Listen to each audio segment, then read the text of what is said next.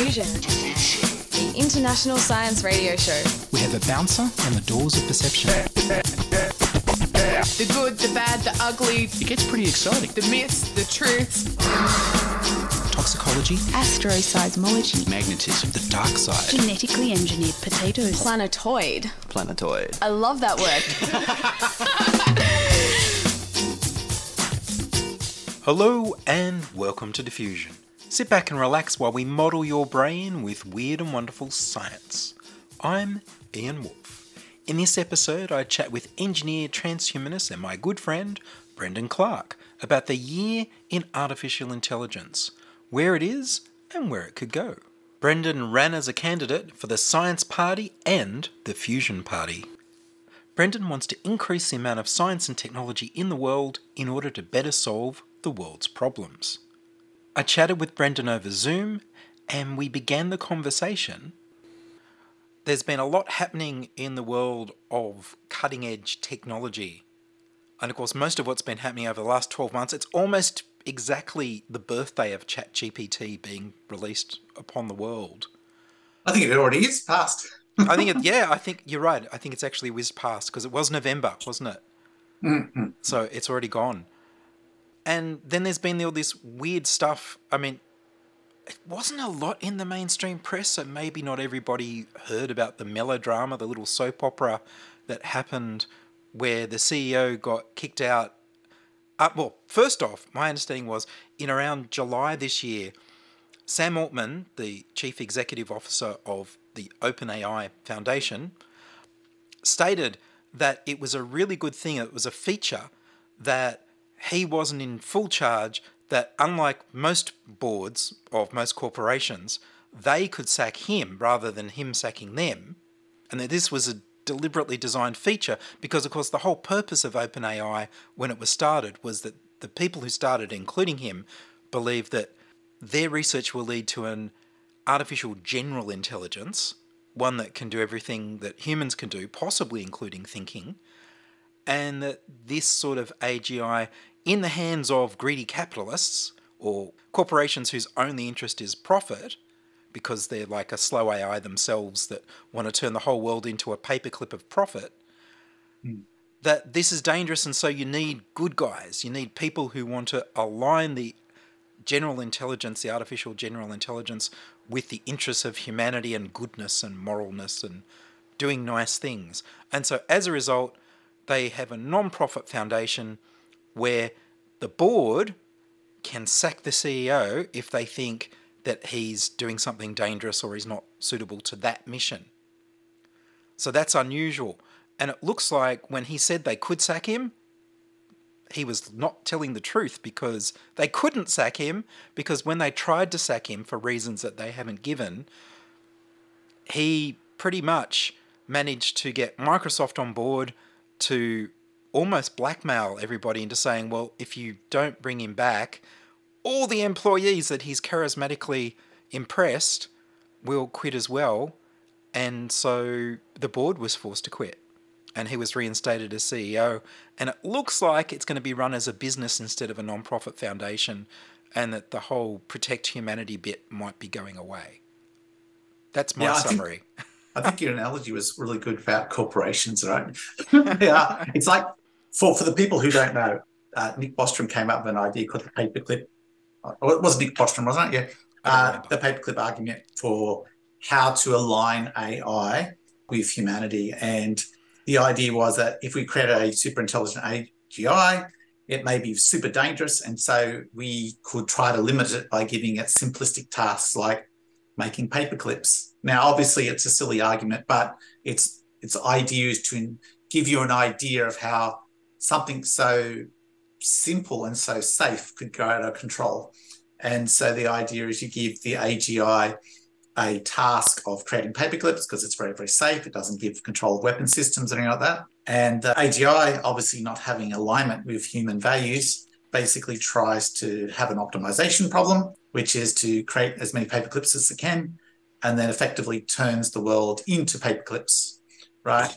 And including really ridiculous stuff like turning people into paperclips, because people contain minerals that can be used to make paperclips. And because the AI doesn't necessarily have our human values and may not have our reasoning capability, doesn't know the difference between creating paper clips out of people, which is not very efficient, but it's possible, right?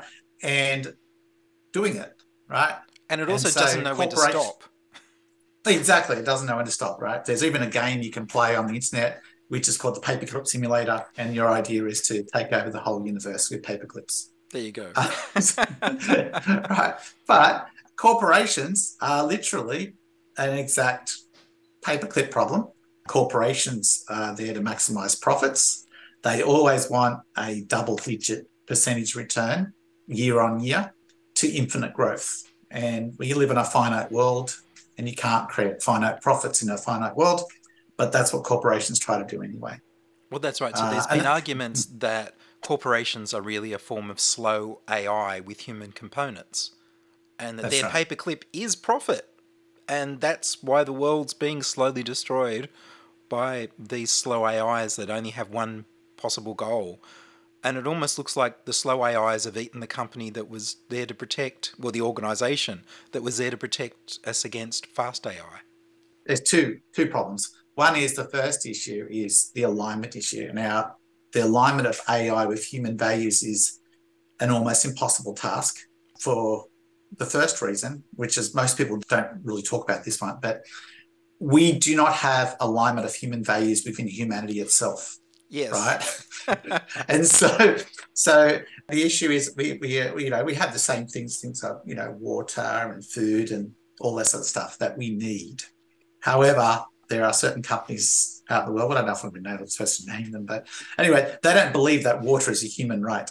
So if we have people out there that have these sort of values, it depends on who's training the machines to have humanity and which values we instill upon them. And so I like to think that artificial intelligence or AGI, if we create one, we are their parents, right?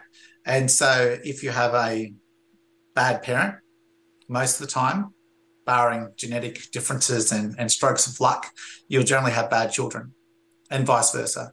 So if we're going to align AI with human values, then we need to make sure what we're training it, what we're using it for, and how we nurture these things. Because when they become super intelligent, that's the difference between, I suppose, us being destroyed or us living in a utopia alongside the machines. I think that's exactly the right way to look at it. I agree.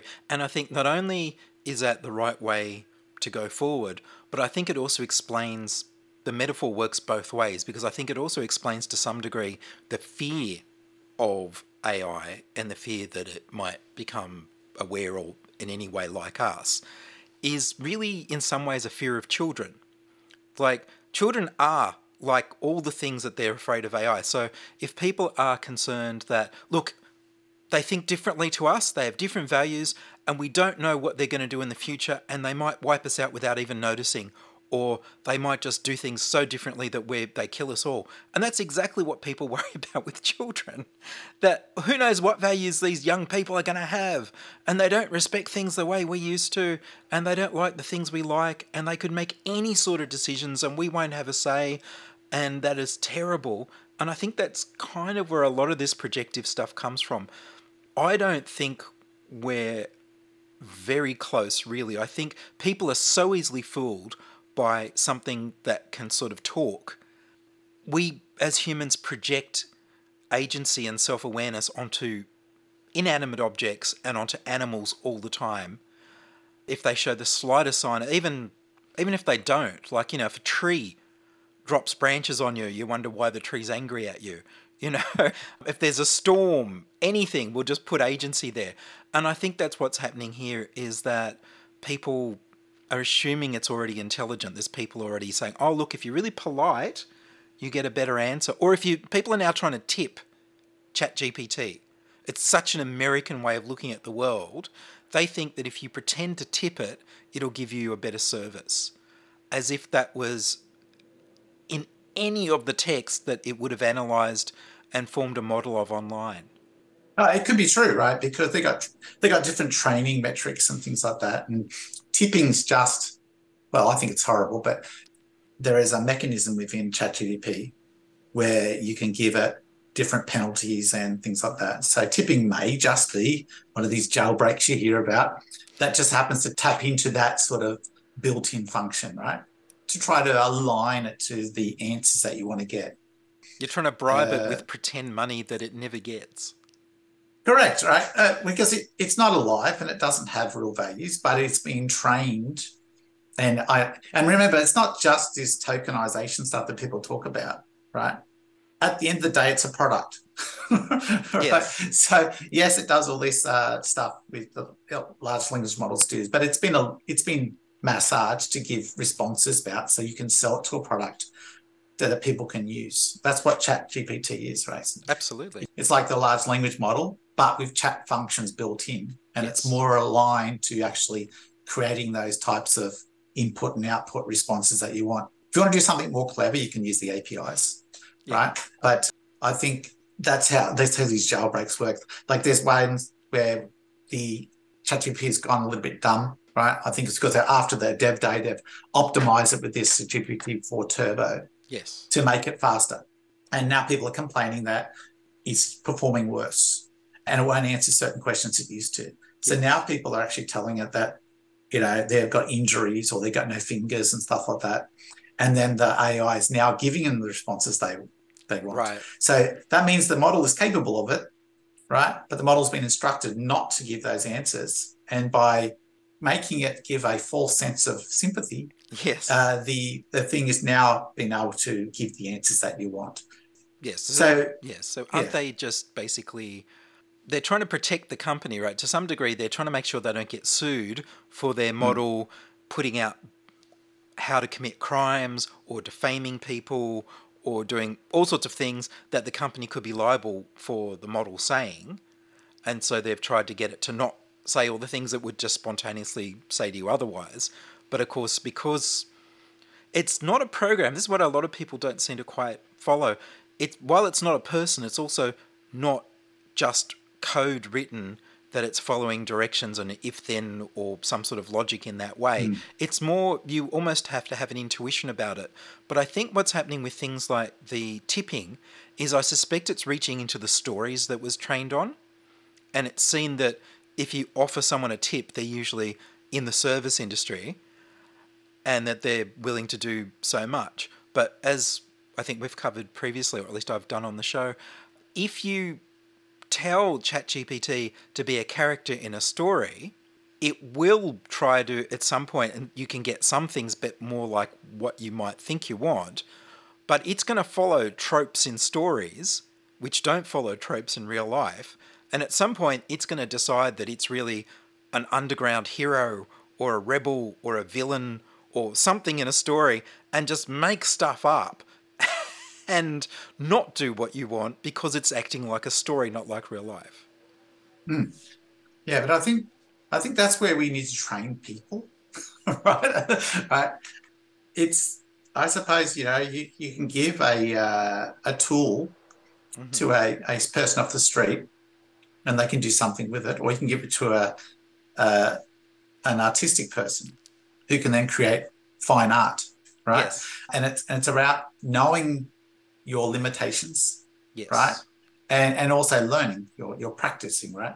So one, we're making the models better. Two, we need to make the people better, right? Because if people don't understand how the models work, they may believe the answers coming back. And that's already happened, where people believe that these things are correct without understanding the limitations of the technology, right? Therefore, you trust it and it's untrustable, right? Because it just makes stuff up sometimes.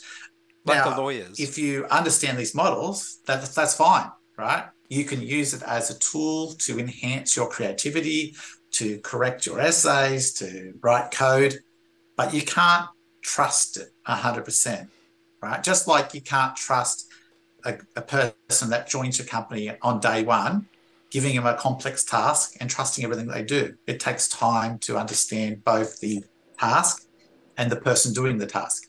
And so, one, the machine's got to get better, but also, second, the people have to get better. We have to understand limitations. We have to understand the prompting, and we have to educate people that this is how the technology works at a high level, Yes, right? yes. And this is how you use it to get the best answer that you want. Yes. But no, you can't trust it to go and give you medical advice and go do it. Maybe you can ask it for medical advice, but just like you're just asking some random off the internet for medical advice, you might want to get a second opinion, right? You're listening to Ian Wolf of Diffusion Science Radio. Send emails to science@diffusionradio.com. We're brought to you across Australia on the Community Radio Network and podcast over the internet on the domain diffusionradio.com. But that goes into the other argument, which is the dangers of these things. I keep hearing all these fearmongers talking about how ChatGPT can potentially make a bomb or can make some weapons or whatever. Well, they're called books, right? You can do this today, right? But it doesn't have any arms. Exactly. But you can get this stuff off the internet today, right? But at the end of the day, we have AI, and the scaremongering is that we create AI and some bad person's somehow going to get this, right? That's right. Now, statistically, there's more good people in the world than bad people, right? And so even if you got a bunch of bad people with AI, you got a lot more good people with AI. Now, I don't like to use the gun argument about bad guy with a gun and good guy with a gun, but in this case, it sort of works, right? You got a lot more people who are aligned for good with AI than bad people. Now, you might have more powerful people with bad people, but also potentially you got people who are aligned with your values. I don't think that's the best metaphor for so many reasons. Okay, it's flawed, but what I'm trying to say is that it's always about what if it makes a virus, a computer virus. But it can't on its own, right? So this is the other thing is people... Well, it can't at the moment. No, but what I'm trying to say is that these models... all the models that we have, the generative AI models that is the current technology of 2022, 2023, none of them have any volition or ideas or anything of their own. They don't have any motivation. So what they do is they sit there doing absolutely nothing until a human comes along and gives them a prompt and says, I want this result. And it sort of gets its noise and it tries to get the result out of the noise that matches what you've prompted it for, whether that's a picture or a poem or a description of how to do something or a novel or whatever it is that you've asked it to do, whether it's a language model or a picture model or a music model.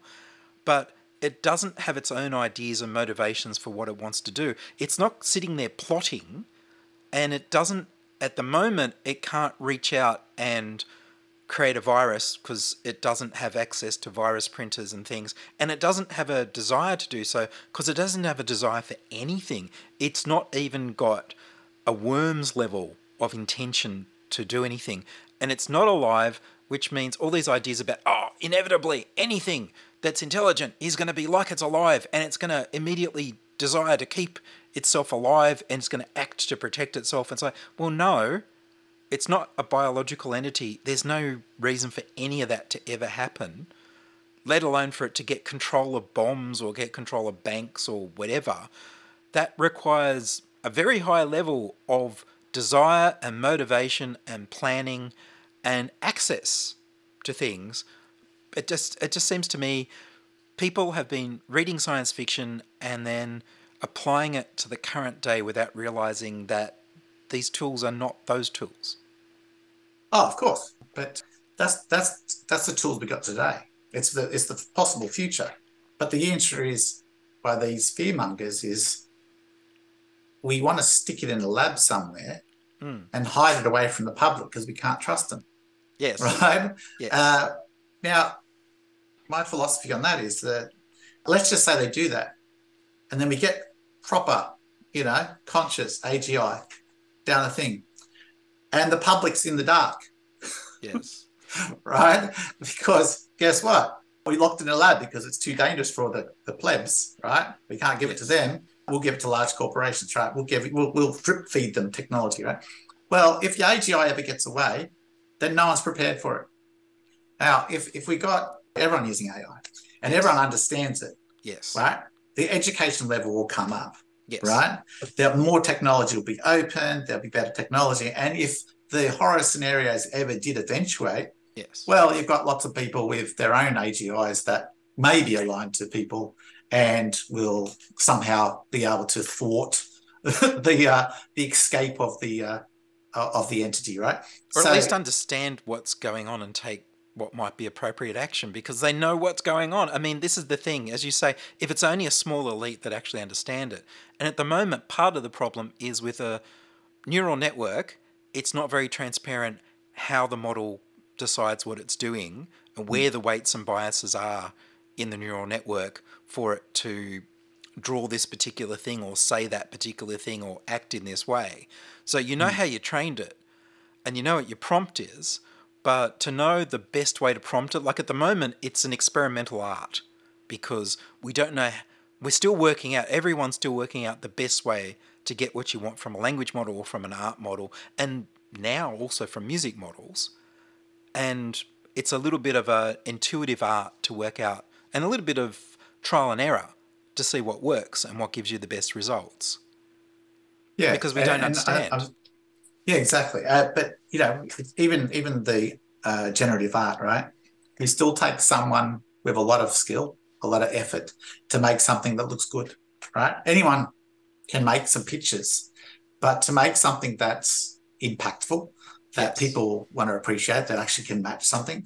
I think there was I can't remember the guy's name. He does an AI channel and he creates thumbnails and stuff like that. Yeah. And of course he uses it extensively, this generative art for generating thumbnails, but it takes him a few hours, right, to do. Yes. And you say, well, you can run a couple of commands and you can get a picture. Well, yeah, you can, but if you want to make it match the content that you're making, that's going to service your page, that takes ingenuity, right? It takes a lot of trial and error, a lot of thought to see if that's the type of image that you actually want to do. And what's in your to head match to what's on the screen. Exactly. And those tools are going to get better, of course. Like as you can, the tool you showed me that day where you can actually just type in a sentence and it'll do it in real time. Yes.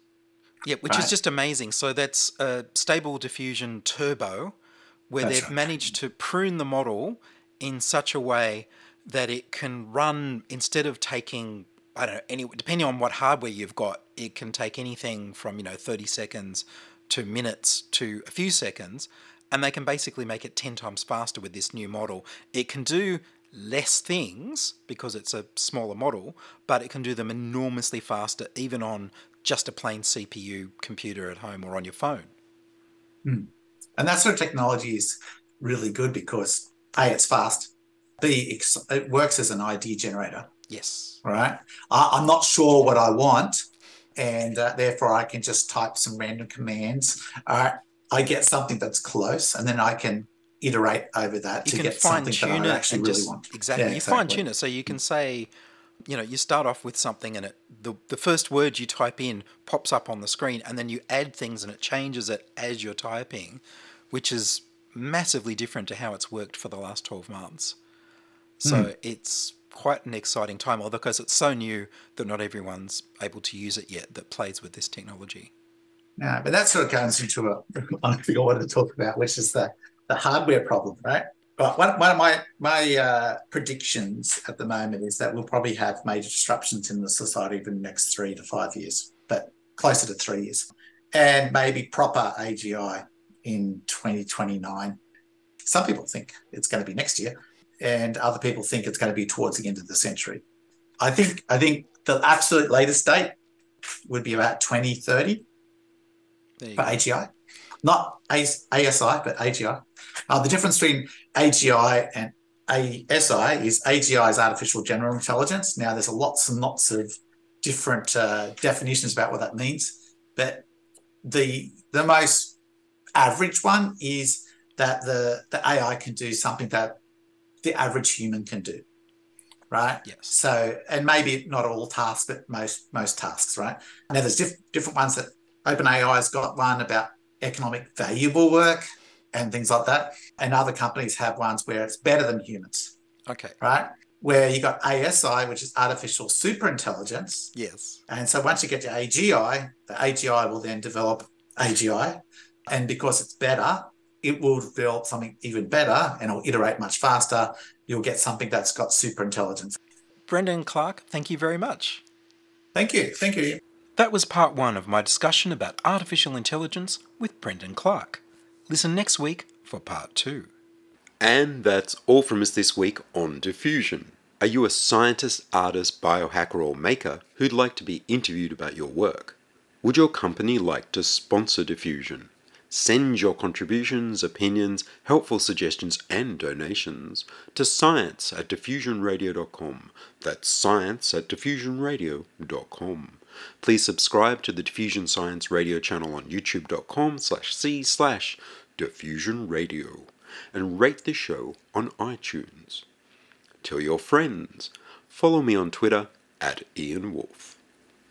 I produce Diffusion, which is broadcast around Australia to 28 stations on the Community Radio Network, including Radio Blue Mountains 89.1 FM in New South Wales, 8CCC in Alice Springs and Tennant Creek, 2 MVR in Nambucca Valley, 3 MVR in the Mallee Border districts of Victoria and South Australia, City Park Radio 7LTN in Launceston, Tasmania, and 2XXFM in Canberra. Diffusion is narrowcast on Indigo FM 88 in northeast Victoria. Diffusion is syndicated globally on astronomy.fm. Subscribe to the podcast on the Diffusion website, www.diffusionradio.com. That's www.diffusionradio.com, and check the website for links, photos, and videos about this week's show. If you enjoyed the show, you can explore more than 1,000 previous episodes archived on diffusionradio.com, where the shows are labeled by keywords so you can focus in on the stories you want to hear. Make a donation through paypal.me/IanWolf or join my patrons at patreon.com/diffusionradio. I'm Ian Wolf. Join us inside your audio device of choice for more science wondering next week on Diffusion Science Radio. Science is fun. It helps you to learn, to know, and to appreciate. When you study science, you may go on field trips. You discover the marvelous interrelationships between all living things. You learn to read the history of the Earth as it is written in rocks and fossils. You find out what makes things tick, everything from a molecule to a living organism. In the study of science is found the most useful and satisfying knowledge of man. Knowledge of his physical world, its past, its present, and its future. And in your moments of relaxation, now and in the years to come, you will find the study of science leading you into fascinating pursuits. Photography, collecting.